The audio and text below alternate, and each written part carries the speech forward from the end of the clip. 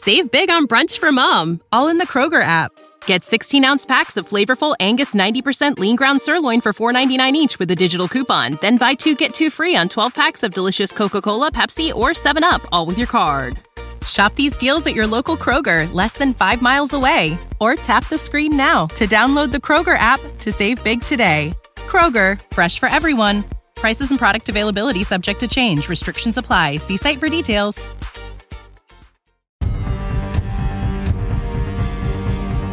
Ladies and gentlemen, you are now entering the Second Print Comics Podcast, starring Mark Claire and Remzo Martinez.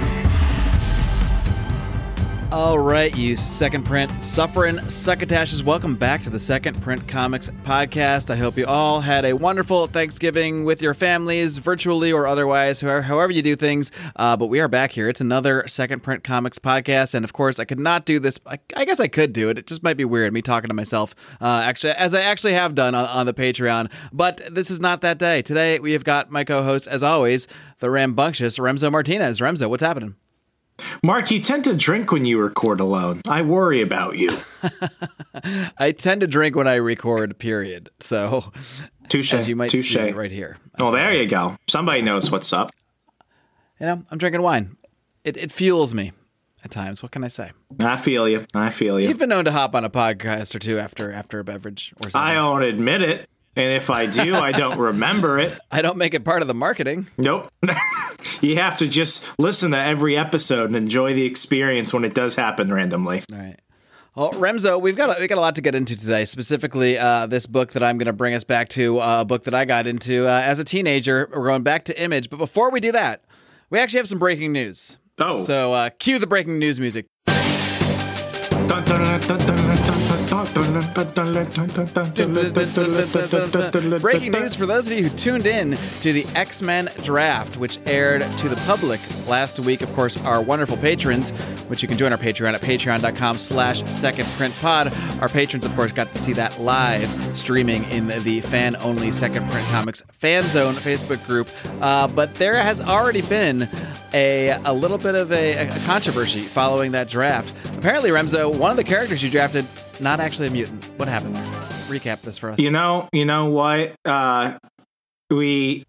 Me had a mix up with a certain mutant named Mimic, who was not, by the legal definition of the word, a natural mutant. So for the sake of the team, not to disqualify everyone else, he was kicked off and replaced with Beast. And now we're all lesser Blue because Beast of that. Or original Beast? It's okay. Well, if I want to get into specifics, it's Gray Beast. Gray Beast from the Avengers era. Okay, I didn't realize you got to pick a random beast from. Well, I mean, you were asking which beast, so if I can, I'm gonna pick the coolest one. I feel like you have a stronger chance. So I intentionally waited to put the public vote. We had a vote in our fan group that I'm currently winning, but it's early. But I'm waiting. You're calling that victory too fast. We need to make sure we count every vote in that poll. There are rumors of illegal ballots being cast, but we don't need to get into all that right now. But I will post it publicly on our Facebook, our Twitter, so anyone listening will be able to vote based on the knowledge that Mimic is not a mutant, that Remzo was not prepared for this draft at all and drafted. I was more than prepared. Somebody wanted to do a personal hit piece on each member of my team, a hardworking member of the Uncanny Extras, and delve so far into his past as to check his birth certificate, basically, on Wikipedia. They ran a genetic test and said, no, you were not. What is Mimic's actual origin then? He was technically a lab experiment, but he was the first non-mutant member of the X-Men. So because of that, he is often confused as a mutant, as he was during the Dark X-Men era of the Dark Reign period of Marvel Universe. So it was literally a honest mistake that a competitor who shall not be named, Jenny, decided to go out of her way and launch this October surprise of sorts. Yes, there was an expose. She had a team of experts investigating the pasts of all of your teammates. Lord knows what else she turned up. I'm not saying there was interference, but what I'm saying is that, this is going to be a dirty election. Very, very dirty. So please do check out all our social media, the Second Print Comics Podcast Facebook page. You can also find us. I don't know if you can post polls on Instagram. I don't think you can, but I'll post a poll on Twitter, on Facebook. You can vote wherever you want. You can vote twice, because why not? It's that kind of election. Kids. If you vote for me, you can vote twice. That's, yeah. If you vote for anyone else twice, we will have problems. Based on the early returns, you're going to need a lot more than double votes. You cannot mail this shit in. But speaking of, I don't know, I was trying to think of a transition from mail this shit into this book, but it just wasn't happening. But, well, you know who didn't mail something in, and that is the artist and creator of the book. See, I did do it. The book we're going to look at today. And this is a book that it actually gained a little bit of pop culture notoriety because MTV picked this up as a TV show, an animated TV show in, I think, the mid-'90s. And so some people may have heard of this book that have never read the comic, but the book is called The Maxx. It is by Sam Kieth. Sam Kieth is probably best known, besides this, he did, I think, the first 5 issues of Neil Gaiman's Sandman series. He came up with the look for Morbius. Yeah, he came up with a lot of the look of those original characters. Eventually, Morpheus. I guess not Morbius. Morpheus. He and Neil Gaiman had a little bit of I don't know if it was a personal falling out, but I just professionally, I've read that Neil Gaiman just decided that, apparently Keith quit the book, but Neil Gaiman has later said that his art wasn't really fitting the style of the direction that he wanted to go. He didn't quit. I kicked him out like a dog. Yeah. It's like Liefeld leaving Image, There'll be a controversy. Everybody will say that who left. You can't fire me. I quit. I said that to him. I quit. But Sam Kieth did what many artists and creators were doing at this time after the Image Boys paved the way, as we discussed about 3 weeks ago. Yeah, 3 weeks ago in episode 15, the Image. We broke down the entire Image Comics revolution. Sam Kieth was not a part of that revolution, but he was one of the creators who came on within a year or two and got the same deal as the other creators. Now, these other creators that came in, they were not members of the board or presidents or anything like that, or co-owners of Image. But they essentially got the same deal in terms of their work. They got to create and own all of their own characters. So that is the case with Sam Kieth and The Maxx. So before we get into this book, Remzo, first I got to know, how familiar with The Maxx were you prior to researching this episode? Had you read the books? Had you seen the series? I had been a passive admirer from a distance, but I will say that I've only read the first 4 issues of this series, and it is different. I don't know if it's. Did you read those? Are those the 4 you read for this, or had you read them prior? The 4 I read for this. This is my first time. So this is your very first time. This is my very first time. I will say that one of the wonders of the show is that I get exposed to things that I would not have read otherwise, but turn out to actually like as a result. So it that's about it. It's different. I don't think Had you ever seen the cartoon? No, I didn't know there was a cartoon until it was brought up. Well, interesting. The cartoon is it's actually very, very close to, it really keeps the feel and almost, I think the first few episodes very are almost 90s MTV. Yes, very much. It very much fit the style that MTV was doing with some of its weird cartoon experiments back then. But that being said, let's get right into it. This is The Maxx we're going to be looking at. This is actually the first. There's a couple of different ways they produce these volumes, but we're looking at the maximized version of the trade paperbacks. And this is volume 1, which collects issue 1 through 4 of the original series. Now, the maximized versions, they are exactly the same, except they have new coloring. So he improved the coloring a little bit, I believe. Otherwise, it's the exact same book. So, it shouldn't be different. You should be able to read these. I have these original issues. I think I have the first 20-something issues of The Maxx at home. This was mustache. I want to say a monthly pull for me back in the day, but I don't believe this really came out on a monthly schedule. How did they promote these back then? Did they promote them through full page ads and other Image books? Because this doesn't seem like something that, it has its own pop culture movement, kind of a cult classic, but it's not one of those things that seems to have been really pushed then, nor is it really pushed now like some other stuff. I'm almost positive I found out about The Maxx just because I already was collecting Image books and probably saw a full page ad for it. possibly read about it in Wizard magazine, because I was reading Wizard every month back in the day too. Man, do I miss Wizard magazine. It's just not I miss going Wizard. to like websites like CBR or what have you. It's fine, but there was something special, just like a new comic book coming off hot off the presses and into your hands at the store. There's something to picking up a Wizard magazine every single month. I think wasn't Wizard still around when you started reading, or I started reading Wizard their last year, so I started getting into it in 2005. So yeah, it was kind of they stuck around that long. I think I have the last issue. You know what? When I got back into comics, the first thing I did was go look up, okay, great, where can I find Wizard magazine? Wizard is dead? This is like 2013, and I was so sad. I was so upset. I'm like, there's no Wizard magazine anymore? This is bullshit. No, you bastards!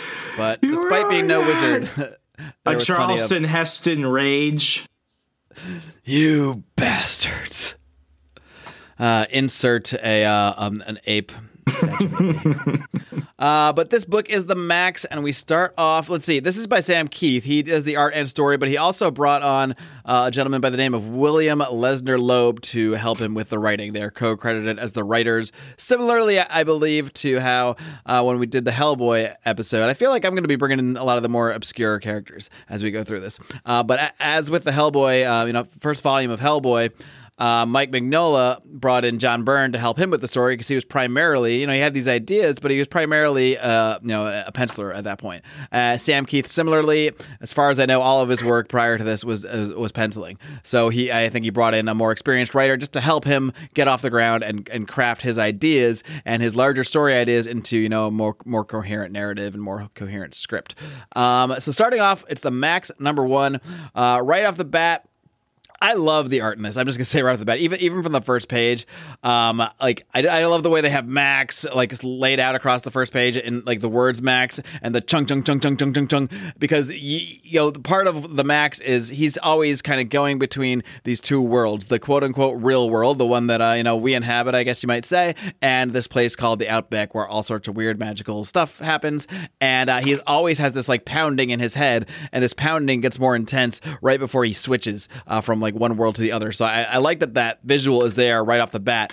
You might not always pick up if you don't know what's going, but that chung chung chung chung chung chung chung chung chung, that is, I really you're inside the Max's head. You're feeling the shit that goes on in there, the noise that's in this maybe crazy person's, maybe mystical superhero's head. But we start off with his narration, and all we see is the rain on this box, because he's a homeless man and he's living in a box. Let's see. He's talking about the show Cheers, which really brings me back. Have you ever watched the show Cheers? I can't believe I have to ask questions like this to someone I speak with on a regular basis. I absolutely love Kirstie Alley. Okay. Yeah, I'm already losing respect for you. That's the version of Cheers that Woody Harrelson was there too. Well, Woody is great. Woody is a great coach. But the original Sam and Diane dynamic is tough to top. They try to top it with Kirstie Alley. Who's Sam? Is this a serious question? Sam Keith? No, we're talking about Sam from Cheers, the main character of Cheers. It's not Woody Harrelson? Are you messing with me? This is a legitimate question. I think you're not messing with me. Man, I really thought you were. I thought surely he knows. Hey, don't call me Shirley. Woody Harrelson, good reference. I'll give you that. Woody Harrelson was in Cheers, but he was not the main character. He was not. He was actually just a side character. The main character was Sam, played by, my God, my brain is freezing right now. Oh, see? It feels bad not to remember things, huh? Ted Danson. Ted Danson was in Cheers? Ted Danson is the star of Cheers. Cheers is all about Ted Danson. He is the character of Cheers. Everyone else, the entire show centers around his character. Oh, that doesn't sound funny. Here's your homework.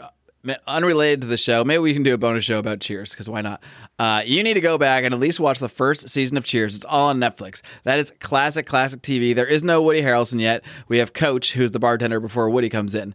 Coach is an awesome character too, who I think you'll love. But Woody, Woody is iconic. I think Woody really made a name for himself in that show, and it's great. But the classic lineup with Sam, Diane, pre-Kirstie Alley, and Coach is just a must see. The other regular characters like Norm and what have you, and the mailman guy whose name is escaping me are key. So that's your other homework between all the other homework that we have to do for the show. Okay. You know what's awesome about Second Print Comics homework, though? It's watching TV, it's watching movies. There are worse things in life. There's worse things. No in complaining life, here. Certainly. So, although we may find ways to complain. So he's reminiscing about the show Cheers, and he's saying, I don't have a TV. I don't have a TV now, but that's okay. The shows in my mind are almost always better, and it's really it's really hard to argue that. We can pivot to just sitcom karaoke. Go ahead. I'm good with it. Go ahead. So we then see this scantily clad, sexy woman in an alleyway, because that's where you go. She's getting dropped off by this cabbie. She's getting into an argument with the cabbie, basically like saying like, "Oh, this guy doesn't know where he's going. Fine, just drop me off here. We're 3 blocks away. What's going on here?" So, but it turns out this cabbie is in league with these thugs named Fridge and Tigo, and they are accomplices with this cabbie who I guess finds women or whoever to drop off, who they then accost and assault and rob, what have you. So these guys are in the middle of trying to attempt to assault this woman when something interrupts them. It is I think it's like a penny that flies out of the box, and he goes to pick it up and turns around and sees the Max. And the Max is, how would you describe the Max? I mean, he's big, he's purple, he's got claws. How else would you describe the Max? Here's the thing that I had to say. He's almost like Hulk-like in size, but without the strength of the Hulk. And he looks like a monster, but he's fully human. So it's just one of those things that is interesting about the 90s. I would say this is one of the more cartoony of the comic titles of this time, because you're not supposed to take everything you see on the page literally, but you are supposed to take them seriously. So that's the best way I can describe it, because this you are definitely not supposed to take a lot of what you see on these pages in this comic literally. That is for sure. Don't take any of it literally and just be along for the ride, because it takes a little bit of processing to do. That's about it. So when you see him, you think you're dealing with like a doomsday level threat, but when in reality, he's not. So you have to remind yourself of that. He is. He's a heroic dude who is in a mask, or they say it's a mask anyway. We'll get into some of the intricacies here. One of them is that he's afraid to take off the mask. He's actually afraid to take off the mask and see what's underneath, because he's afraid that he has a bunny head, the head of a rabbit. He is afraid of that. We'll get into why later. I just want to toss that nugget out there. But the Max confronts these guys. He's stepping out of his box in his big purple outfit with his big yellow claws. And before he can even do anything to these guys, you hear, okay, freeze. It's the police. So the cops are here. So this chick is all excited. She's like, oh, great, the cops are here. Finally, someone's here to save me. And then we see this cape, and we cut to this shot of this sort of shadowy figure, and she thinks it's the cops, and she's like, oh, I could have been raped and murdered. I'm so glad you're here. She's like, wait a minute, you're not. And this bubble here, the word bubble from this man who we just see in the shadows still, he's kind of this like dome-shaped head. He says, no, I'm not. And then we say, you see the cops, they're saying, hey, did you see a woman back there? So typical cops, they didn't even get, what they should have been there to do. They arrested the Max instead, just for, I don't know, for being a homeless guy, for being a big purple, the crime of existing.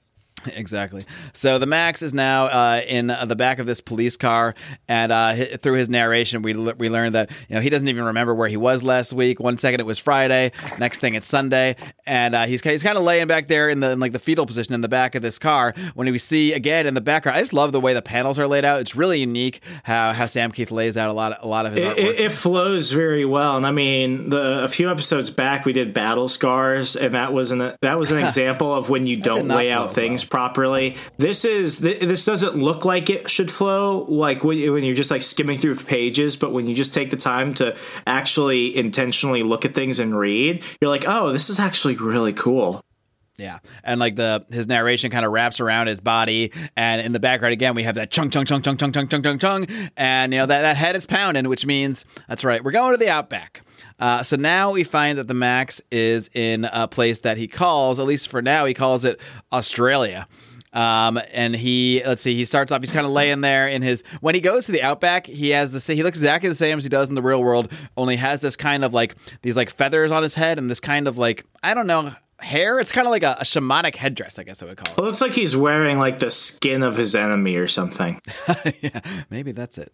But he looks badass. He looks even more badass than he does in the real world, I think. And he notices all these tiny little white hands are grabbing him and trying to pull him under the ground. And he's saying, "Oh, it's starting to come back to me now. Oh yeah, this place. I know this place. This is Australia.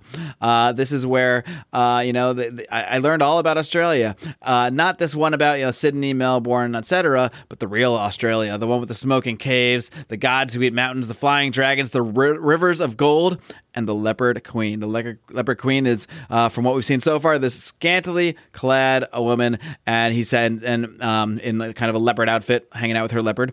And then the Mac says, "For her, I can be a hero," and he slices away at all these little tiny white creatures that are flailing away at him.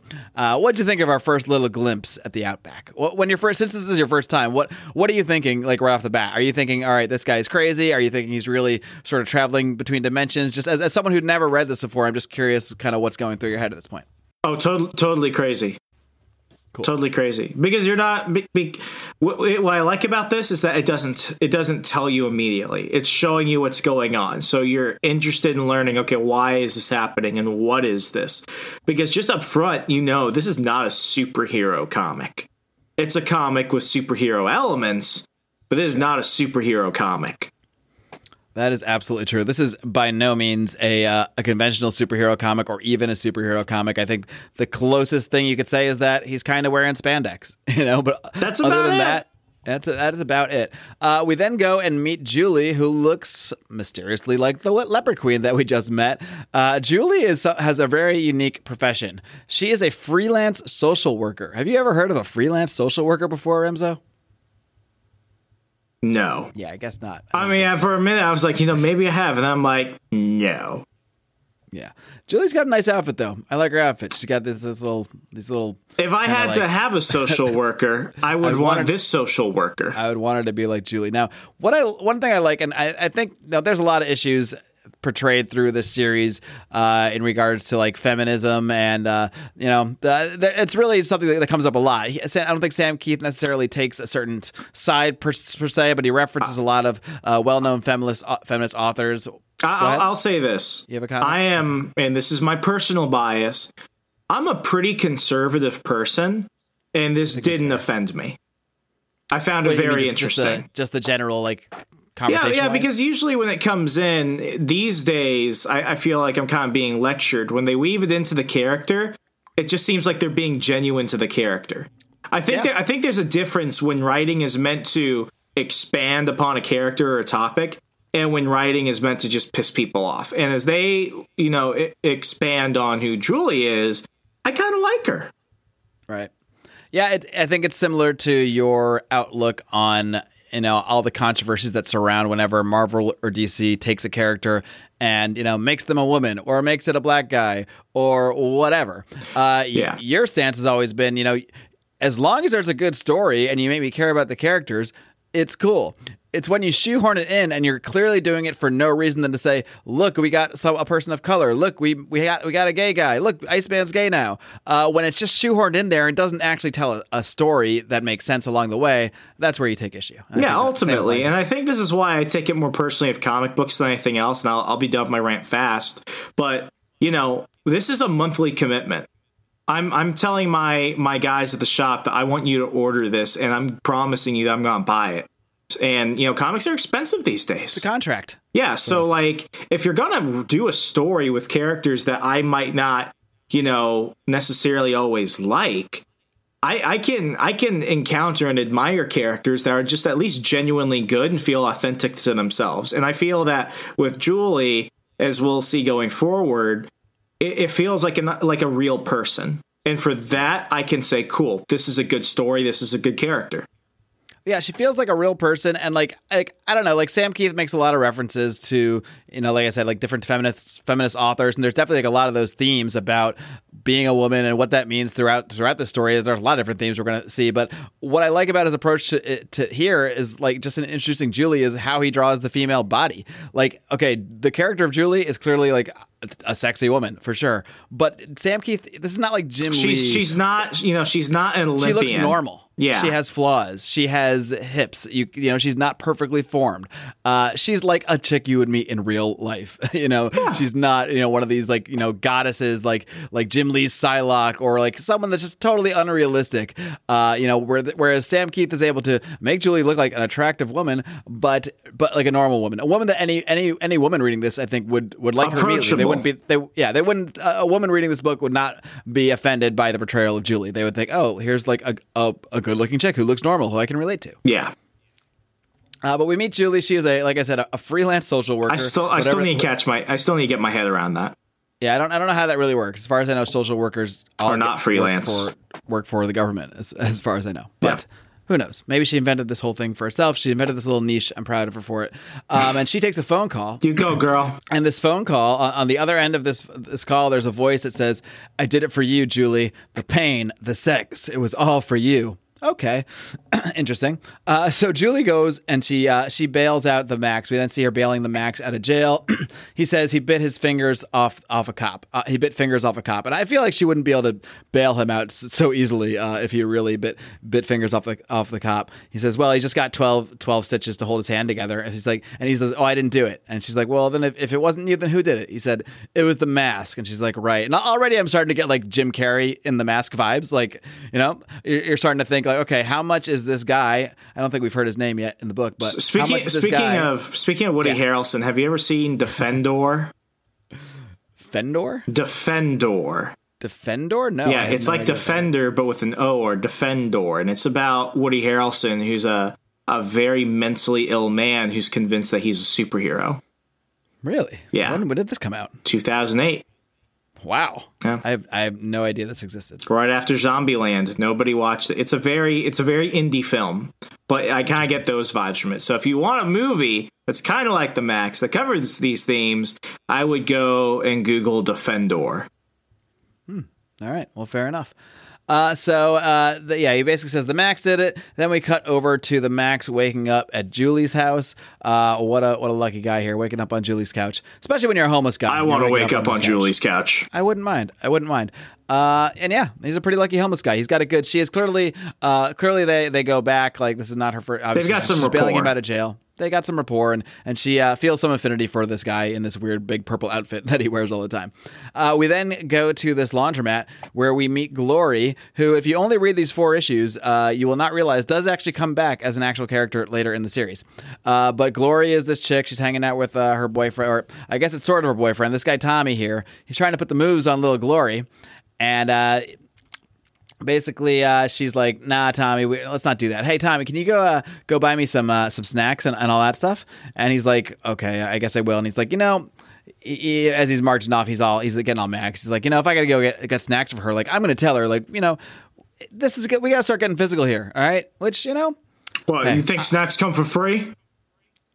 I do think Sam Keith again is like playing into he plays a lot into like the relationships between men and women, the roles they play, but it doesn't ever come across as preachy. It just, like you said, it just comes across as, you know, little nuggets he's putting in there for you to think about. What I will say is often a feminist critique of comics, because I am open and I've read them. It's that usually women in comics are supposed to be the damsel in distress, or they're supposed to be, you know, the quote fridged women, where they are only a plot device to further the plot. They are rarely part of the plot. So for women to actually be a part of the plot, even though this is not the first comic to do that at this point, it's one that does it very well in a way which is respectful, while trying to talk about those tones, but does it respectfully. Yeah, and in the Max, the women are not only, as we go on and on in the series, and we're only going to get about 4 issues in here, but the women are not only part of the plot, the whole stories really do revolve around the female characters that we meet. I mean, the Max is almost a secondary character to Julie in many ways. Glory is now alone in the laundromat, and then she turns around and sees this creepy guy, the same silhouette we saw in the alley, and all you see is this cape like protruding away from him, and like all the machines are beginning to leak, and she says the machines are beginning to leak and belch in my presence. I can hear the beating of her heart. This is now the narration of this mysterious man. She is like a small, delicious slug. I have only to close my hand to possess her. So this guy is he's creepy. He's a really creepy guy. And now all these little creatures, these little black creatures, start coming out of her cape, out of his cape, and going after this chick, Glory. She has a knife with her, which she keeps on her. That was mentioned earlier when she was talking to Tommy, because there's been these like rapes and attacks in the neighborhood. And she starts stabbing away at these little creatures. She's yelling, "Get away, get away!" And then you hear the voice from this man who we're seeing a tiny bit more of his face there, and he says, "No, I do not think I will." Then Tommy is practicing his speech to Glory. He's like, what he's going to say. He's like, Glory, if you're always going to send me out to buy Cokes and burgers and stuff, then we're going steady. And if we're going steady, then that means, so he's right. He's like, all right, we're hopping in the sack, Glory. So come on. I'm buying you burgers. I'm buying you Cokes. Come on. But he doesn't have time to give this speech because he shows up. Glory's knife is broken in two pieces, stabbed into the wall. And you don't see her, but you see her off screen. She's saying, "I hurt Tommy. Oh, God, the things he did to me." So it's very strongly implied here that Glory was brutally attacked and raped by this man. How did you feel at this point? You don't see a brutal rape, but we know there's been a brutal rape and attack, and there's really no, between his response and I really love the lettering of her voice in this scene here. Like the letters are first they're normal letters, and then they become these like kind of distorted looking letters, and then by the third panel, by the third little word balloon, they're like melting away. Like it really makes you feel the pain coming from her, and you don't even see her. I just really love how much Sam Keith is able to portray sort of what you're supposed to feel from these characters without even showing you, just simply through this one image of the knife broken in half against the wall with a tiny piece of that cape, and Tommy's reaction and her word balloons, and it was super effective, I thought. Yeah, as much as I like to credit both the author and the artists for the work that they do on a title, comics will always be a visual medium, and the mark of a good writer and the mark of a better artist is to show, don't tell, and this certainly achieves that. Yeah, exactly. I mean, a lot of other lesser creators would just show a brutally beaten and raped woman, and then we would be shocked. They would tell you, "Oh my gosh, she's been brutally beaten and raped." Right. But we don't need any of that here. Yeah. He does a good job of like portraying brutality without necessarily showing us the brutality. Yeah. Which is the hallmark of a good storyteller, I think. They don't have to lean on those like, disgusting, brutal visuals. But for the reader, I feel it. It's like, something terrible happened. We then go to Max and Julie are heading on out, and again, let's see. Julie tells Max not to get into any trouble, and he's all like, "Yeah, the bitch I saved was the girl." He didn't say the bitch. He said, "Yeah, the woman I saved was raped." So I don't know what to tell you. Like, maybe I will get into trouble. Like, bad things happened because I wasn't there because the cops took me away. Julie then gets a weird phone call again, and Max sees someone on a payphone, and it's like a little tiny. To him, it looks like one of those little tiny creatures, but it's wearing like a hat and a cape. Like conscious. Like a big cape. Yeah, but it's in clothes. It's weird. And Max sees this creature on the payphone. Oh, by the way, payphone alert. I think every time we see payphones in comics, we should point it out. It's happened, I think, 2 other times in the history of the show. That means we are in the 90s or earlier, or maybe even in the year 2000, as it was. Come with me, and you'll see. There was one else in the X-Men, wasn't there? The world of everlasting payphones. There you go. The Ode to Payphones by Renzo W. Martinez. Find it on Spotify. Coming this Christmas. And the voice says, "The others cry out for you, Julie Winters. Their screams of agony are the kisses that I place along your neck." How freaking creepy. And she's just like, "Yeah, that's really interesting. Tell me more." And then the Max is walking by and sees this guy on the payphone, and he goes, "Hey, don't I know that guy? And what's he doing with 2 phones?" Because this creature is actually holding the payphone and then holding another phone. So like this creature is not who's talking to Julie. He's holding the phone and then talking through the payphone. And then he telling me this guy got 2 phones? This guy's got 2 phones, a payphone and some kind of cell phone. So we did have cellular phones, I guess, at this point. But it was back when the cell phones When did you get your first cell phone? Got my first cell phone not till my senior year of college, which I guess I'll just go ahead and age myself, was in 2002. So that was when I got my first cell phone. Wow. This is like when you had to punch the numbers like 3 times to get to each letter. Actually, no. This is before that. This is before cell phones texted. What am I even talking about? My first phone was just a phone. It just rang or didn't ring. Like, these were the options you had. That sounds horrible. Yeah. I mean, at the time, it seemed amazing. I was like, what? I can get phone calls without going back to my room in college and listening to a message on an answering machine? This is crazy. I just always think of that scene from Scream. Son, what are you doing with a cellular phone? Yeah, but he's got one of these giant, this is well before regular people had cell phones. This was like one of those giant phones that looks like, the regular phone that would have been in your house back in the day. He's like, what's he doing with 2 phones? So Max decides to start chasing this creature because he recognizes it and he thinks something weird's going on because it's a little black, weird-looking creature.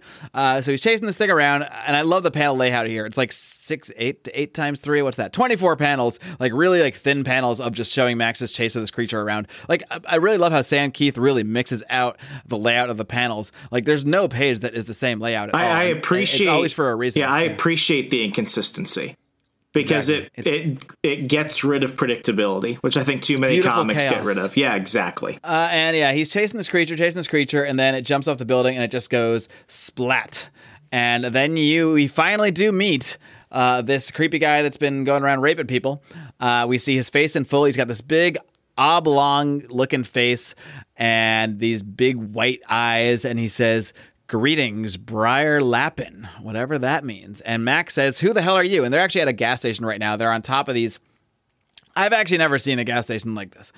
They're these big, like, circular things. I guess they have regular things, but these are these big circular discs that are on top of the actual gas dispenser things. And so Max jumps from one to the other one to meet up with this guy. And then they are now face to face. We're only on the second issue. And the Max is already face-to-face with who seems to be the main villain. So the story progresses quite quickly here. And he says, "You really don't remember me." And this is Mr. Well, I'll just reveal his name. We haven't heard it yet. His name is Mr. Gone. And he says, "You really don't remember any of it. Not the girl or the or the bloodworms or me." And then Max is in his narration, which sometimes his narration is out loud and sometimes it's not. And he's never really sure when he's talking out loud and when he's not, because we're supposed to think he's kind of crazy. Would you call the Max a reliable narrator?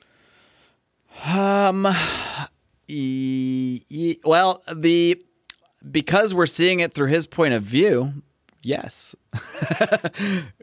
But it's hard to say because I think we're supposed to be on this journey, at least through this portion of the story. We're sort of on this journey through the Max. Like, we're supposed to be seeing what the Max is seeing. We're supposed to be feeling the confusion he's feeling.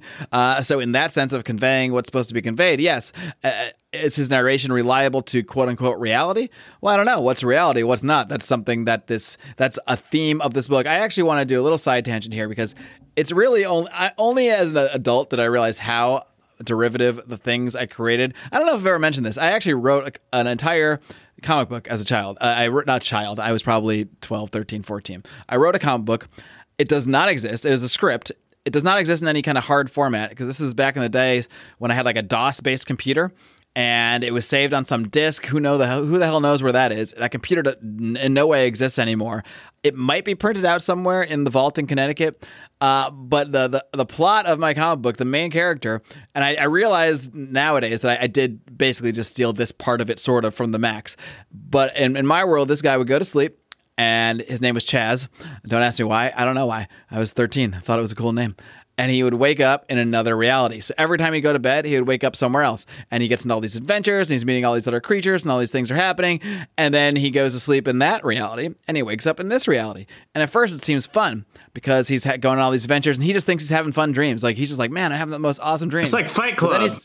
But then he starts to notice he's getting more and more tired, and he's exhausted because he's never actually sleeping. His mind is never sleeping. He's actually going and having these crazy adventures in this other world, and then he's coming back to the real world and has to go have a job and have a girlfriend and all these things, and he's just getting worn down, and I can't really tell you where it goes because I only wrote one issue, and I don't know where it goes because I didn't plan ahead. I just wrote an issue of a comic book. But I actually did, and next time I go back to my parents' house in Connecticut, I will find this piece of art. I found this does actually tie back to the Max.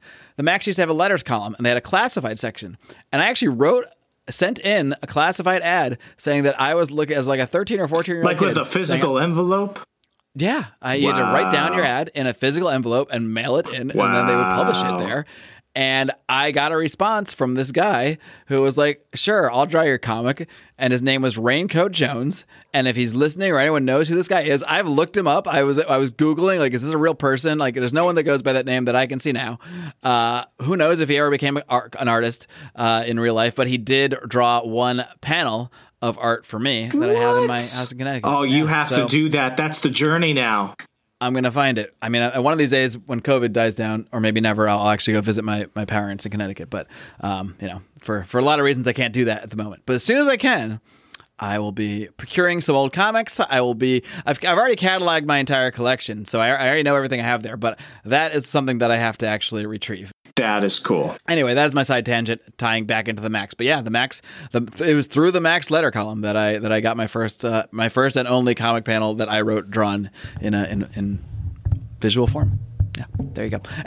Anyway, so Max is now confronting Mr. Gone here, and he's saying, "Oh, it wasn't all a dream. Oh, wait, unless I was dreaming now. So what's real? Is this reality real? Is the Outback real? Who knows?" And and then Mr. Gone says, "Too bad. I normally hate killing amnesiacs." And then Max's narration says, "Oh God, now I remember. It was all coming back to me. I could feel the hot sun on my back skin and the grasses under my toes. Those little creatures were called but twisted and changed by being moved to this world." And then, I love this. And then Mr. Gone, this is supposed to be Max's narration. Then Mr. Gone responds to him. He's like, true enough. Too bad you'll be eaten before you have a chance to mutter this to anyone. And then Max is like, damn, I'm still talking out loud. So he never knows if he's exactly speaking out loud or narrating his own head, which is an aspect I like. That ends issue number 1 of the Max. What are you thinking so far? I'm in. I love it. I love that I'm getting to introduce you. I think this and the Max might have been the only two that you had never been. This and the Max. Savage Dragon. Yeah, it might have been. This pulls me in more than Savage Dragon because Savage Dragon still feels like a superhero comic. Right. I like comics that can move out of the genre while still being really good comics. Like, that Stillwater series from Image. It's an outright horror, Stephen King type of story, but it takes advantage of the comic medium. I could say the same thing about this. For sure, yeah. It definitely has a very different feel than... I mean, Savage Dragon is a different sort of superhero comic, but it's a superhero comic. Yeah. This is clearly not. This is clearly something different.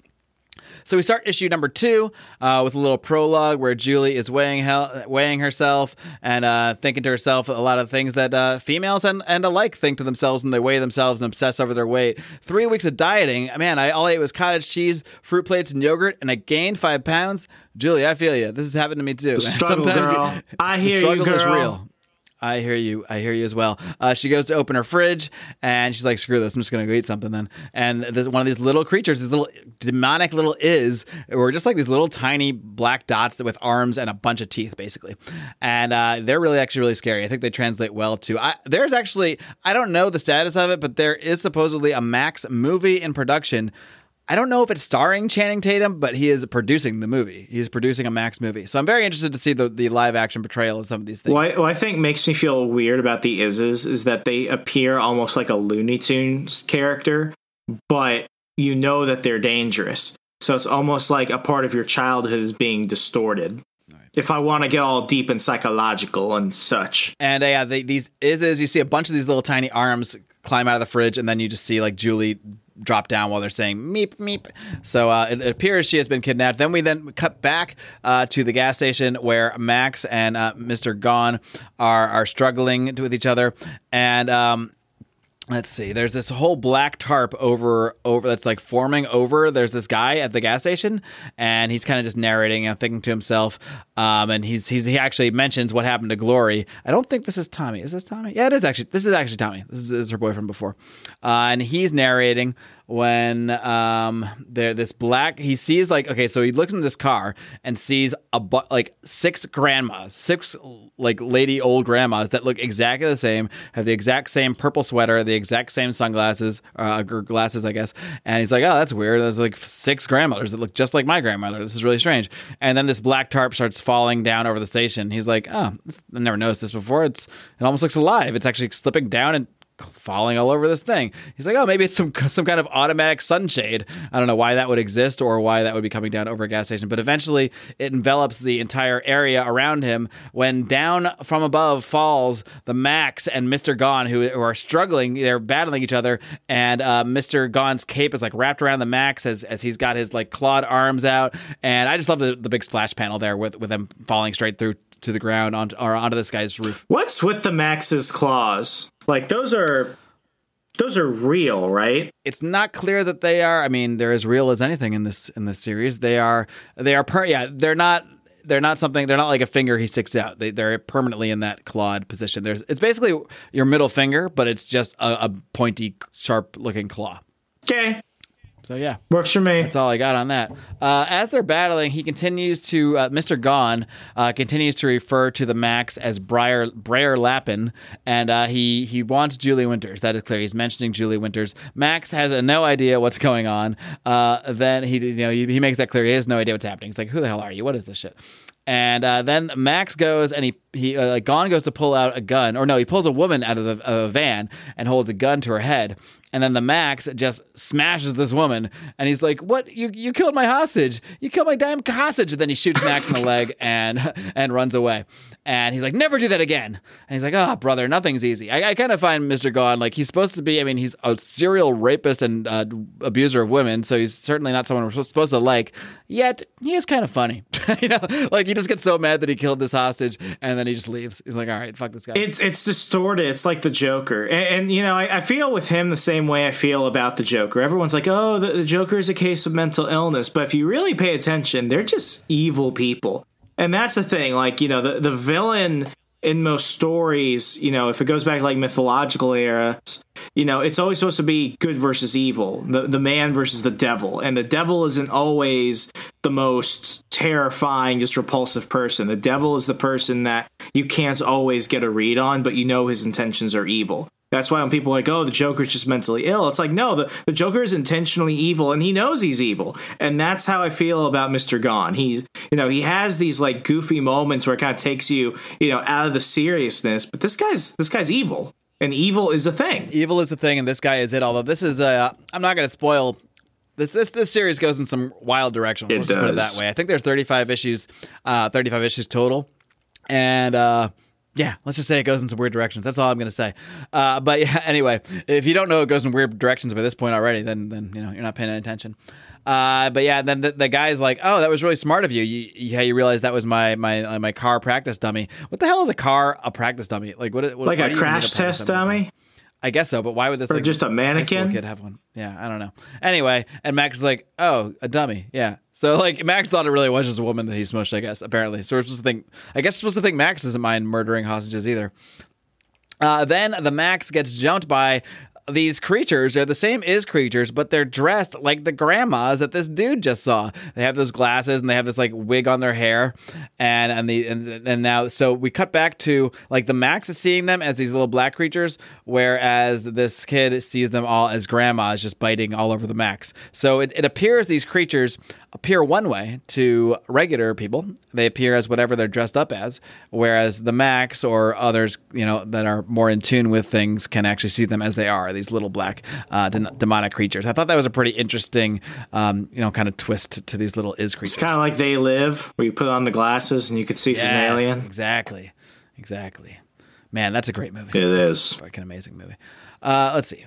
Back in the real world, Mr. Gone is... Nope, I skipped something. So Max is being attacked by these creatures. He's all bloody. He then curls back up into the fetal position, and he's losing blood. He said he's blacking out. He's lost too much blood.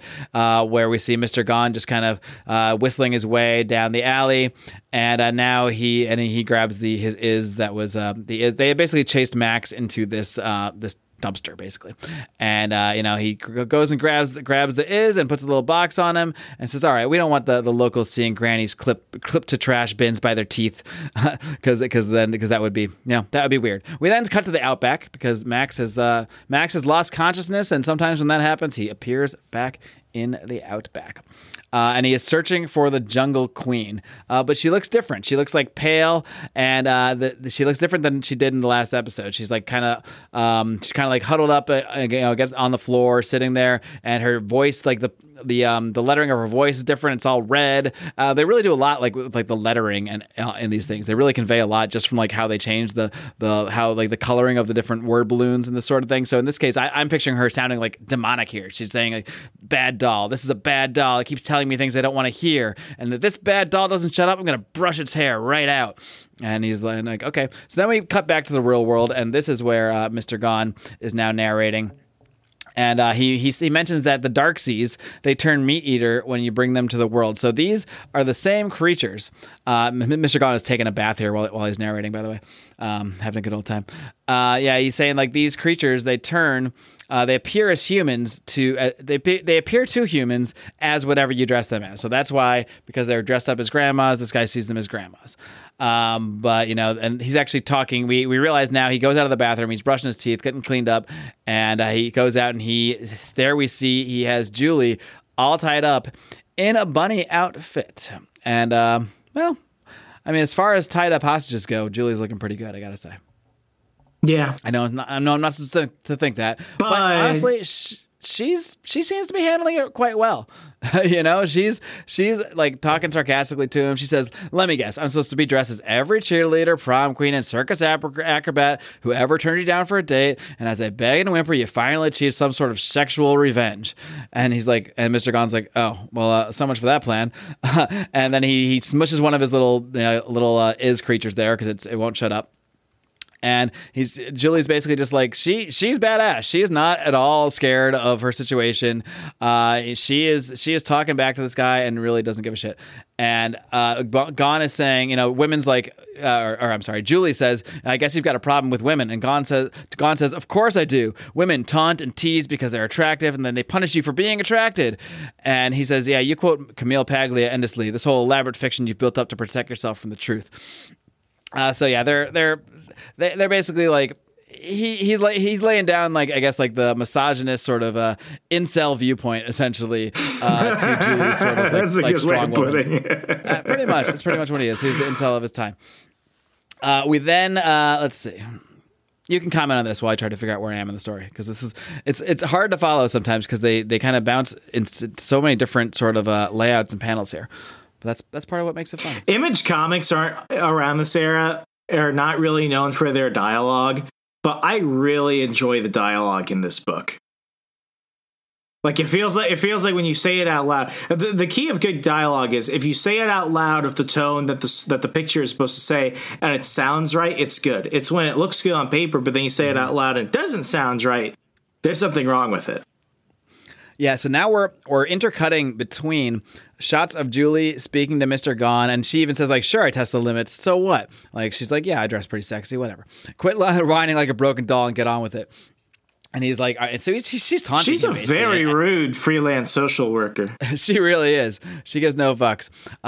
She's like, "Man, yeah, you forgot so many things about me, things about yourself, things about the Max. You've built up this elaborate fiction to protect yourself from the truth." And as he's talking to her, you see her, she's got some kind of like sharp object and that she's used to, she's seemingly cutting herself out. Meanwhile, we're intercutting back to the Outback version of Julie or the Leopard Queen, and she's saying, "The doll is telling me things I don't want to hear, and if it doesn't shut up, I'm gonna brush its head right off."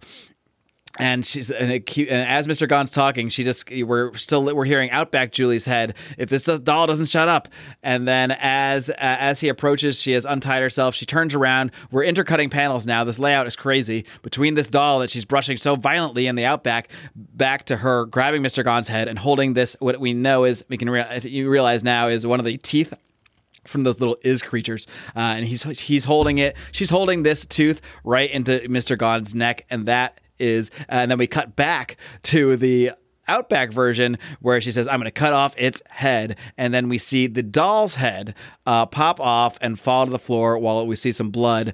But we never see Mr. Gon's head get cut off. But it's implied that these are kind of like things happening in two realities at once. In the Outback reality, there's the scared Leopard Queen who's just brushing the hell out of its doll until its head falls off. And in this reality, we see Julie herself grabbing this tooth and supposedly, I guess, cutting off the head of Mr. Gon. Yeah, like it's not parallel Earth, but in terms of just story dynamics, it's like a counter Earth. Yeah, something like that. And then we see the Max. He is snapped out of it. He's back out of the Outback, and he says, "I wish it was time for cheers, but it's not. It's time for vengeance." So the Max is going to go out to go find this guy, I guess, and he's smushing some is along the way. What an adventure so far, right? It feels like so much. This is like, okay, we got Mr. Gone as the main character, and while we haven't seen his head get chopped off, it's been implied that by the end of issue 2, this main villain's head has already been chopped off. Did you expect that at all? No, and like I said, whether it's the story or the way that the artwork and the panels flow, it's unpredictable, and it's really delivering that. Yeah. Well, speaking of unpredictable,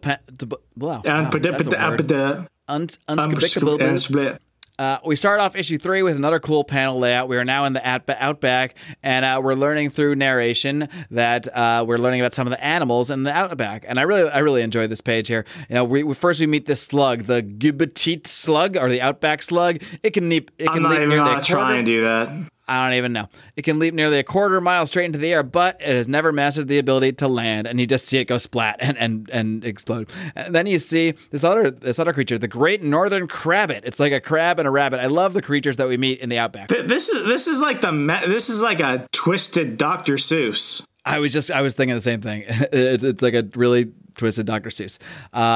He says the Great Northern Crabbit can jump and land, so that's awesome. But it has a natural enemy that is, and it shows this little white creature because they're white in the Outback. It shows it eating this jumping and eating this crabbit. But the is can land and jump, and it has no predators. Unless you count me. So it's the Max crushing a white is in the Outback, but then we cut to the real world where the Max is crushing a black is in the real world. So there's like parallel events, like you said, going on.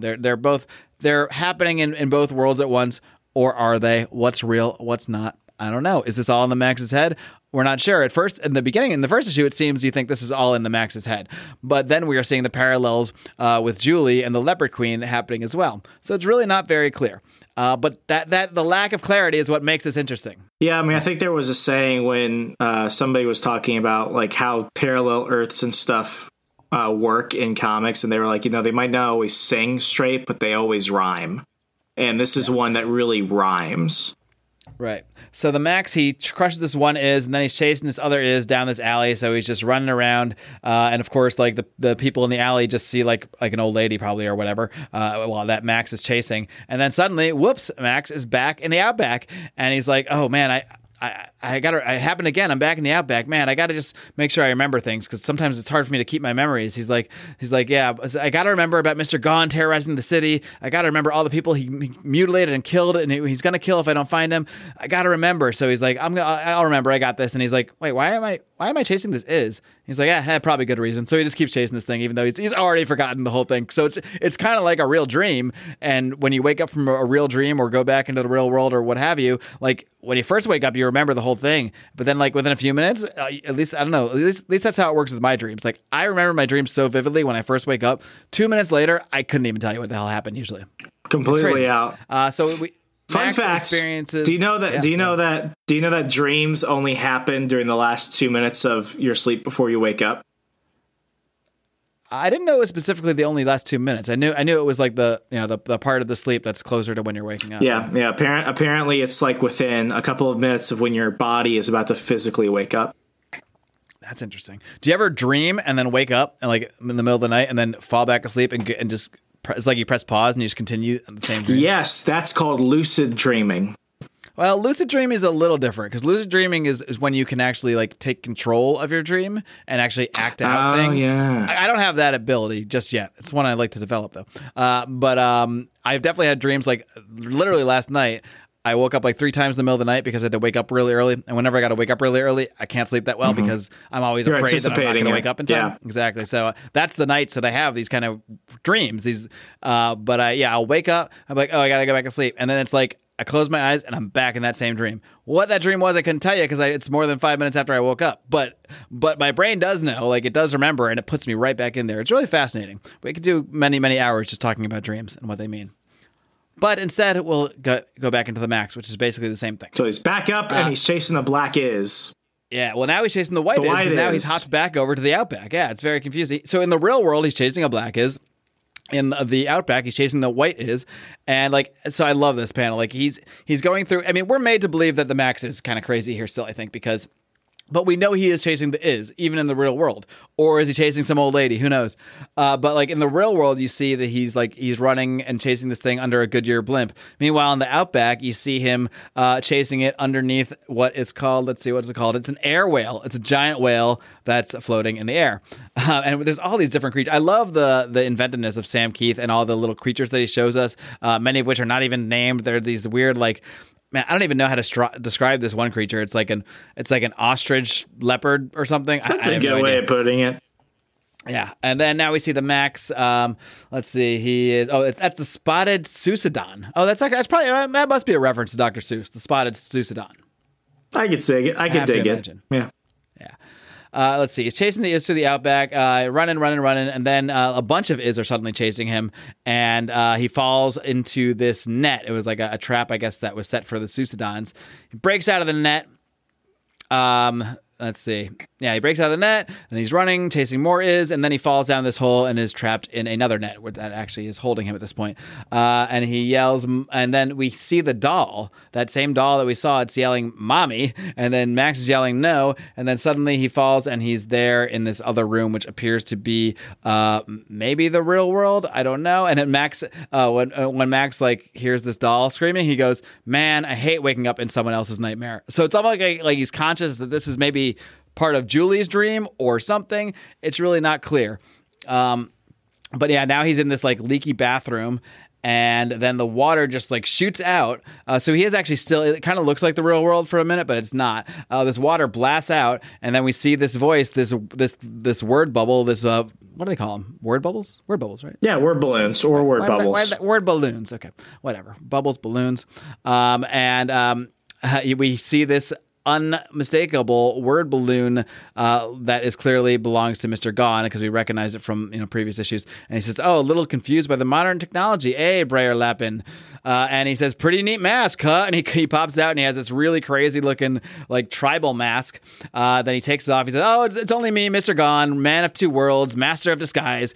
And he says, "Give this to Julie Winters when you see her." And he smacks Mask with this mask. So now Mr. Gone and the Max are battling still. You're in the Outback when Max has that like headdress on, that like shamanic headdress with the thing, man. You're in the Outback for a lot of reasons. Yeah. So they're battling, they're talking, and Mr. Gone says, "Man, you're a lot stronger on this side. I'll have to remember that." And Gone mentions that he and Julie are linked, and he's like, "Let me convince you with just one word, mommy." And then you see this like shocked look on the Max's face, like he knows. He's like, "Oh shit, he knows what he's talking about." He says he knows who the Max is, and he knows who he was before he found the mask on the ground. So this is the first hint of Max's possible origin. Just like the mask, just like Jim Carrey in The Mask, it seems he found this mask and put it on, and it turned him to what he is. That's all we've really known. And he also he reveals that Julie and the Leopard Queen are one, and he's like, "Yeah, tell me." So basically, they're battling and fighting, and then he's like, like a lot of villains, he's like, "Hey, don't kill me, because I gotta, you gotta learn everything about yourself." And then Max actually just stops. He's like, "All right, tell me." And he's like, "Nah, maybe later. The truth about you is just embarrassing, but Julie's truth could destroy her." And he's like, "Oh, Julie and the Leopard Queen are one? Wait, what are you saying?" Like Max is like just trying to figure out this all out, and Mr. Gone's like, "Man, this is gonna be a long night," which I thought was hilarious. He's like, "This primitive plane, which you think is Australia, and I call Pangea, is all that is real." So he's Mr. Gone is saying, "This is the real world. This Outback place is the real world. This place that you call Australia because you're an idiot. I call it Pangea because I know what it really is. This is all that's real, and the other world is the dream where we're trapped playing out our deepest fantasies." I just really like this whole kind of speech by Mr. Gone. This idea of what is the real world here. We're dealing with this concept so much in this series, and Mr. Gone is laying it right out here. He's saying, is that really the real world, or is the real world this place where we can do whatever we want, where we have these crazy creatures? That place, that's where you work out your deepest, darkest fantasies. It's like switching the roles of how we view dreams right now. It's kind of like Inception. It's like, if you could have what could be the perfect world, would you want to know the difference? Yeah, this is like trippy, and this is Inception on acid. Yeah. And and then we realize now at some point we've switched from Mr. Gaughan's narration to the Max's narration. And he says, at least that's what the villain told me. But who can believe a villain? And then we see that it's actually the Max that is narrating this story to Julie as they're just sitting up on a ledge, and he's clipping her toenails, just like any old as homeless friends pal do. of a social worker did. Yeah, they're BFFs. There is actually zero hint of a romance here between. It's Max and very Julie, but how do you really have platonic. it's definitely platonic. And how do you have a romance with? Well, I don't know. You're a big dude with a big tooth mask, and these. I don't even want to think about what could happen with those claws. We'll just leave that at that. Just leave it at that. Let's see. He says, Gaughan told me 3 years ago that a young architectural student was beaten and raped and left for dead. So, presuming here at this point that we're hearing about Julie's origin or her own origin story as a freelance social worker. He says, and then when she got out, she used her tuition to start up a new life as a freelance social worker, quote unquote, trying to help other victims out of the urban nightmare. Let's see. Let's see. Blah blah blah blah. She says, I was robbed, I was raped, nobody loved me, blah, blah, blah, blah, blah. She's like, look, I'm not a victim. I'm not blaming the world for my problems. She's like, everybody's got to take responsibility for their own life, So they are actually they're pitting different feminist narratives against each other. She's not a fridged woman. Exactly. Some feminists would take I don't want to get into a whole debate about feminism here. I'm just trying to relay what I believe the author is relaying here. But some feminists take the sort of victimhood mentality of things. They believe that the misogyny and the patriarchy are what's holding them back. And I'm sure on many individual cases, abused women probably have a right to blame people that have abused them. But that is not the attitude that Julie takes here. She says, look, everyone has problems. Things happen to everybody. I'm taking responsibility for my own life. I'm not going to bother. And she actually says to Max, she's like, look, Max, save the liberal feminist garbage for someone who cares, okay? She's like, I don't give a about this. I'm going to be just fine. And Max is like, as he's telling this Max narration, he's like, I was already having trouble remembering all the details of what he said. He's like, it was just like a dream, like a really bad dream. So 3 issues in, what are you thinking here of where things are going here? I'm still hooked. This is good. Still hooked. Very good. Yeah, I didn't want to stop where I actually did continue reading more than we had agreed upon here, because I think now that I'm into this, the problem is I have so much I want to read, so much to read for the show, and then everything we read for the show that I read back in the day, I don't want to stop. So I'm still reading Savage Dragon. I'm going ahead with more Swamp Thing. I'm going to keep reading Max. It's like I'm getting sucked back into all this stuff, but it's stuff that I read like 20 years ago. So it's familiar to me, but it's also new to me in many ways totally too. Because yeah. How much do I remember from when I'm a teenager? But it's interesting because it's really interesting how the human brain works, because there's so many panels I recognize. It's like, wow, I actually remember turning a page as, I say 20 years ago. I'm being really, really generous. It's a lasting impression. Yeah, this is closer to 30 years at this point for a lot of these stories.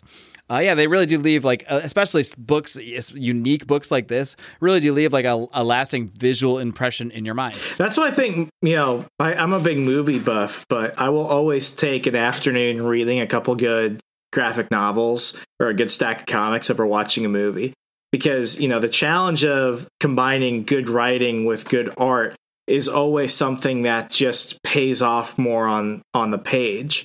And with stuff like this, I'm the exact same way. It's like with Ultimate X-Men last week, it's not the best comic ever made, and we gave it a pretty, dismal score, but it's always going to be one of my favorites. I think we both gave it lower scores than we thought we were going to. Yeah, like even my score, I was planning to not rate it super highly, but I found myself rating it lower than I thought. It's one of those things where it's like, what? But you remember where you were, and you remember what stuck out to you. And I will never get rid of those comics because of that, because it's that lasting impression.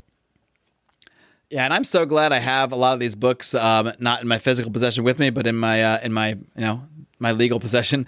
And I do plan at some point to sell a lot of my comics, like a lot of the ones I have, but there are many that I will not sell. Some I won't sell because, I just feel like they might have value in the future. Not that many, though, that I would not sell for that reason, honestly. Like, I have a couple copies of Spawn #1. And some of them are worth like $100. But am I ever going to be a millionaire because of those Spawn books? No. So I don't know if I'd even be that attached to keeping them necessarily. Someone wants to pay me $100 for one, I might do that. But I will probably never get rid of these original Max books or these original Savage Dragon books because they have so much sentimental value to me at this point that, Exactly. Well, there's no price you could. Well, there is a price. You want to give me a couple $1,000 for them, I'll probably will get rid of them. But you got to put up a hard bargain. Yeah, you really have to twist my arm. Then we go to the Max number 4, and it's weird because 3 issues in, it feels like we've already, you could all just almost end the series here. Like we just read a whole series. We saw an entire arc, but there's so many questions left unanswered. Like Mr. Gone is dead, I guess, in the real world, but not in the Outback. But it still sort of felt like a complete like little 3-issue series. And I really think what's so unique about this series to me, like so much happens in such a short amount of time. Like every panel is necessary.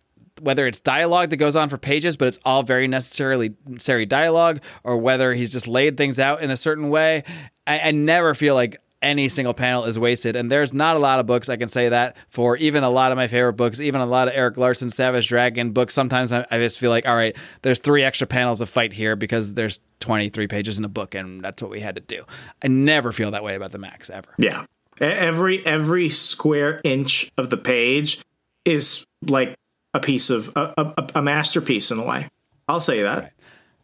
Yeah, I would agree. It is absolutely masterful, Sam Keith. This makes me want to get some Sam Keith originals. But we're going to just dip into issue number 4 here. And this issue is where we meet a character named Sarah, who actually becomes, at some point down the road, she actually becomes more of the main character. And this character is in the animated series as well. But we meet Sarah. She's a writer, and she is recanting that she met this homeless guy who is the Max, of course. And yeah, he was talking about how he's actually this he's just actually this jungle warrior guy in Australia. He also says he knew my father. And we're like, oh, who's her father? That's weird. And she says her dad died when she was young, and they show this visual of her dad with a bullet through his head, and he looks, I mean, they're not trying to be coy about it, so I'll just say it's Mr. Gone. I mean, it's clear that her dad is Mr. Gone. It's the same face. The only difference, he has this huge mustache and a bullet through his head. So they're putting that right out there right away. And she says 3 years ago, Mr. Gone got mad at his boss, and she doesn't call him Mr. Gone, but she's like, 3 years ago, my dad got mad at his boss and shot everyone and himself. And I think it's interesting that it was 3 years ago, because in the last issue, we also saw Max recounting Julie's story of how 3 years ago, she took all her tuition and started this job as a freelance social worker or whatever. Sure. So all these timelines are kind of adding up. Like there might actually be some connections here, especially when it appears this girl, Sarah, her dad is Mr. Gone. She's talking about, so Sarah's just narrating this thing, and we're meeting her mom. Her mom is kind of this like bitchy mom stuck in the 70s, and she also tells about her friend Jimmy. Her friend Jimmy is this other kid at school who's kind of like her. Well, not kind of like her. He's actually totally different than her. She's kind of like this like sort of goth, like dorky looking, not really goth, but she got this like long dark hair and wears like a trench coat and very like 90s grunge. Yeah, very grunge. 90s grunge. Yeah. Jimmy's kind of like this punk with a bandana, smoking a cigarette, wearing sunglasses. But what they have in common is no one really likes either of them. And in her narration, one thing that she says, death is hard and cold and ugly, not some cute chick. And then we see a shot of Death of like a poster, and it's clearly Death from the Sandman comic, which Sam Keith did draw. But he didn't draw while Death was a character. Death actually didn't come in until issue 8, and Sam Keith, I think, was only on until issue 5. So, but another reference to Death. There's a second reference to the character of Death in a non-DC book. Right, because the first one was in Incredible Hulk. Exactly. Right. We saw that when we looked at the Incredible Hulk issue, the wedding issue of Rick Jones and Marlowe, when there was a reference to a brush with death. And then episode 5 or episode 6. Go back and listen to that. You got to get to that archive, guys, to go tick back. You want to read all this stuff. So we meet her mom. We meet Jimmy. Jimmy steals a car. I'm going to kind of rush through this issue because I got to hop off soon. Jimmy stole a car and was attacked by these carjackers when Max intervened. And Jimmy is acting all tough, like, oh, he kicked their asses and scared them off. Then we go back to Julie. She is back, looking sexy as fuck as always, man. Hey, Julie. I'm a big fan of Julie, I got to say, as far as realistic looking comic book characters. Really sweet outfit she's got there. Anyway, I'm going to move on. Julie's back, and we find out that this old friend of her mother's, she is actually an old friend of Sarah's mother, which makes me a little confused because I thought Julie was younger, but she's friends with this like mother. So I don't know. Maybe Julie is like closer to 30. I thought she was maybe closer to 20 because she's friends with this teenage girl's mom. I can dig it. Yeah, I actually wrote down what an age gap, or how the fuck old is Julie? Sarah is also carrying one of her dad's guns. She just like says to herself while talking to Julie, because she's like, oh no, I guess to carry her to protect herself from this rapist that's been going around. So as her mom shows up, and her and Julie have the same argument they always have. Steinem, Paglia, who are two feminist writers that have slightly different viewpoints on things. So again, these feminist issues are always putting out there, but we're never told what to believe. But it's kind of a running theme through this entire series, really.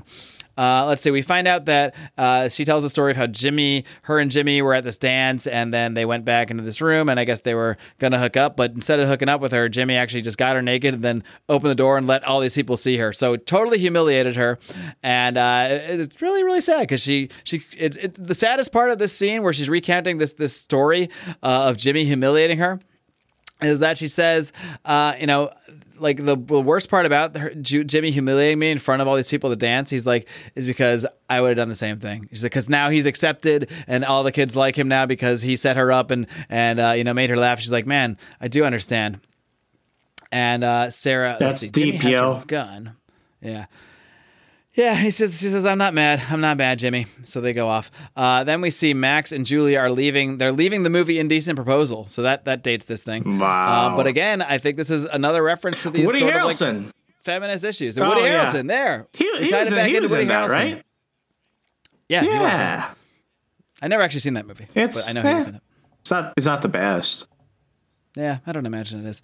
Let's see. Sarah joins them, so she catches up with Max and Julie, and then the carjackers show up again. They smack right into the car that they're in, and these same guys come out. Now, these guys, they're kind of like the grandmas. They got these weird like visor glasses and all the same shorts. So we know right away that these are the Is because the way they're dressed, how they're all dressed similarly. So while, of course, they are seen by Sarah and Julie as these like shirtless dudes in bathing suits and visors, the Max sees them as the Is, one of which is holding a gun at the Max. Anyway, the Max ends up kicking their ass. Sarah sees a dead Is and just freaks out, and she points the gun at the Max. She's like, "What are you doing? Stop! This doesn't make any sense." She's just like freaking out. She's like, "And if it makes sense, then it's all got to stop." And she goes to pull the trigger, but then she goes to not pull the trigger. She goes to cock the gun, and she goes and points the gun at herself. She's like, "Nobody's in charge. Adults ruin everything, and nothing works. I have no control. And unlike you, Julie, I'm sick of running for myself. I'm gonna do it." But then she doesn't do it. She just throws the gun on the ground. She's like, all right, nobody buys it. That's not why you should go on. Why then? Because this is Max and Julie talking. Because things will change. You'll change. What about right now? Right now, you wait. So they basically, she just gives up the gun and isn't going to kill herself.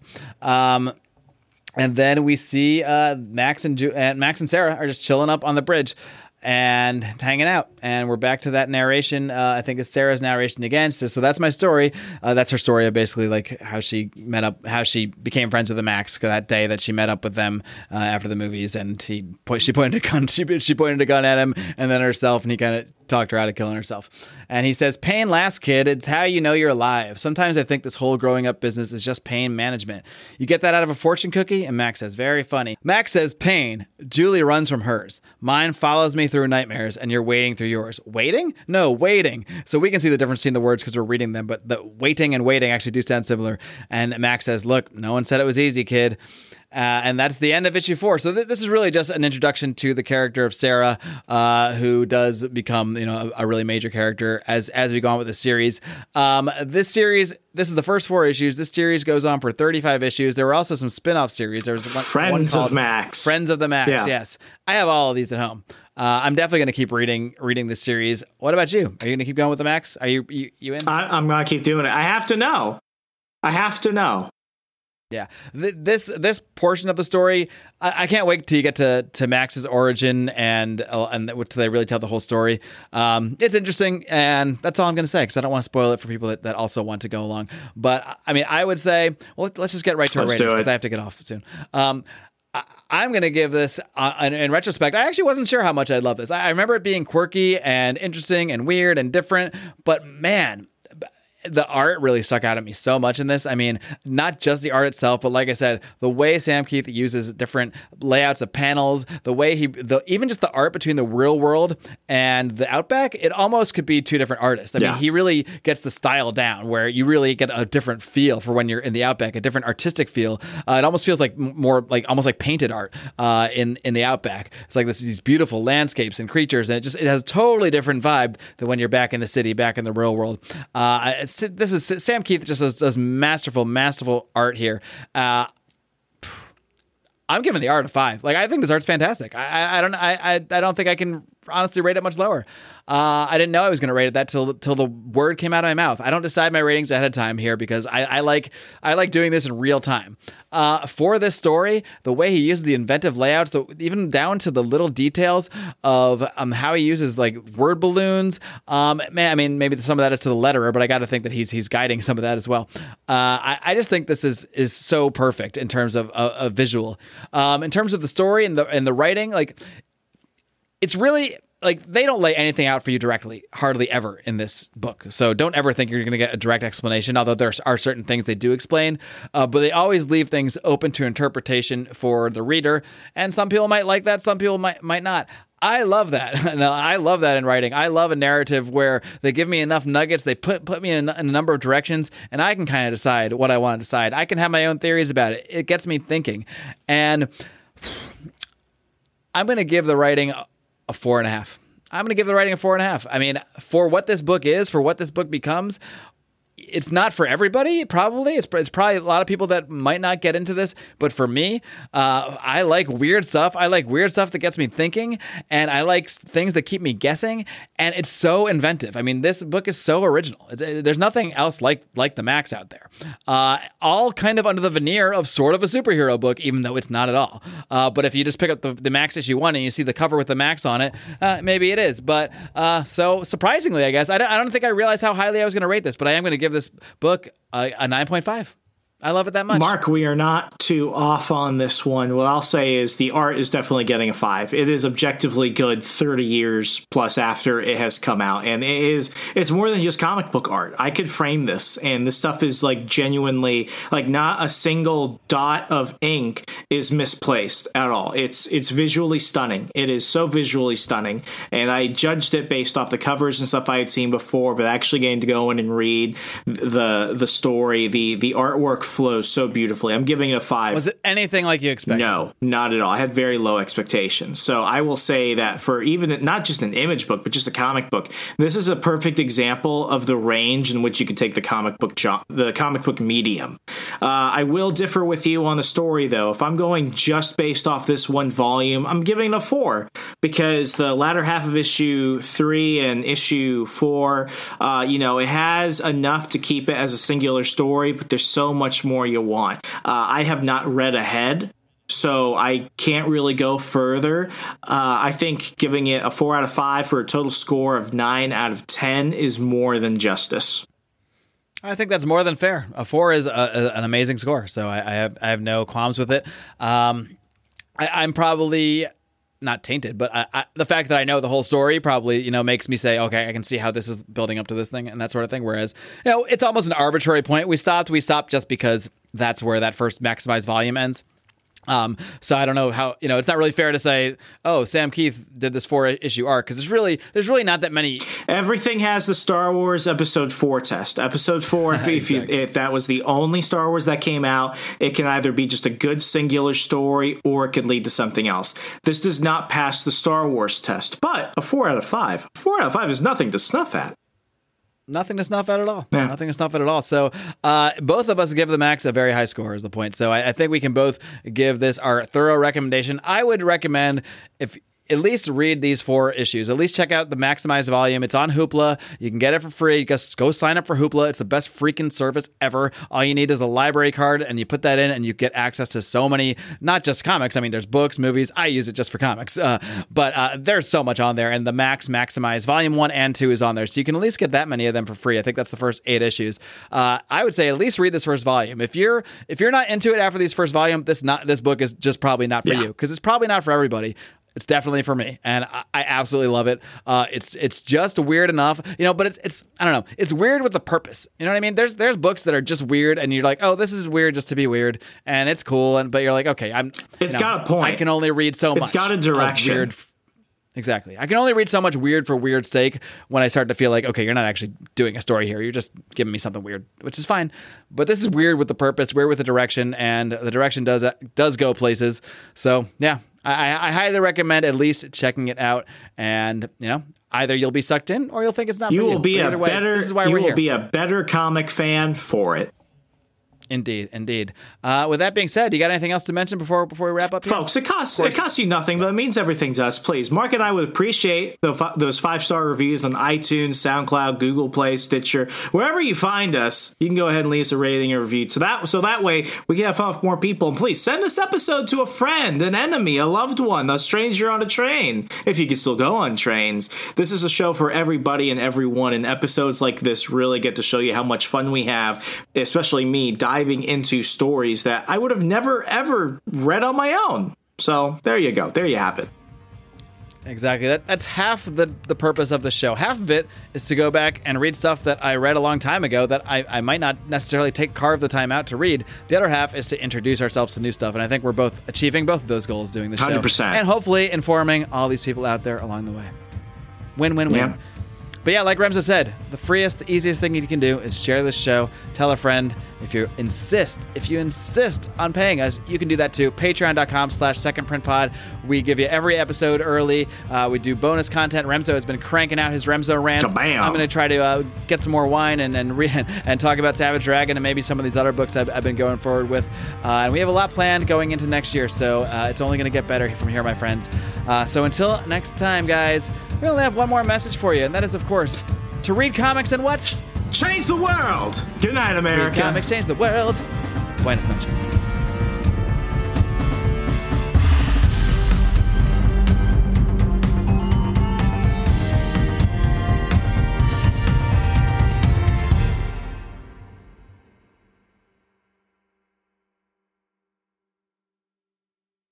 Save big on brunch for mom, all in the Kroger app.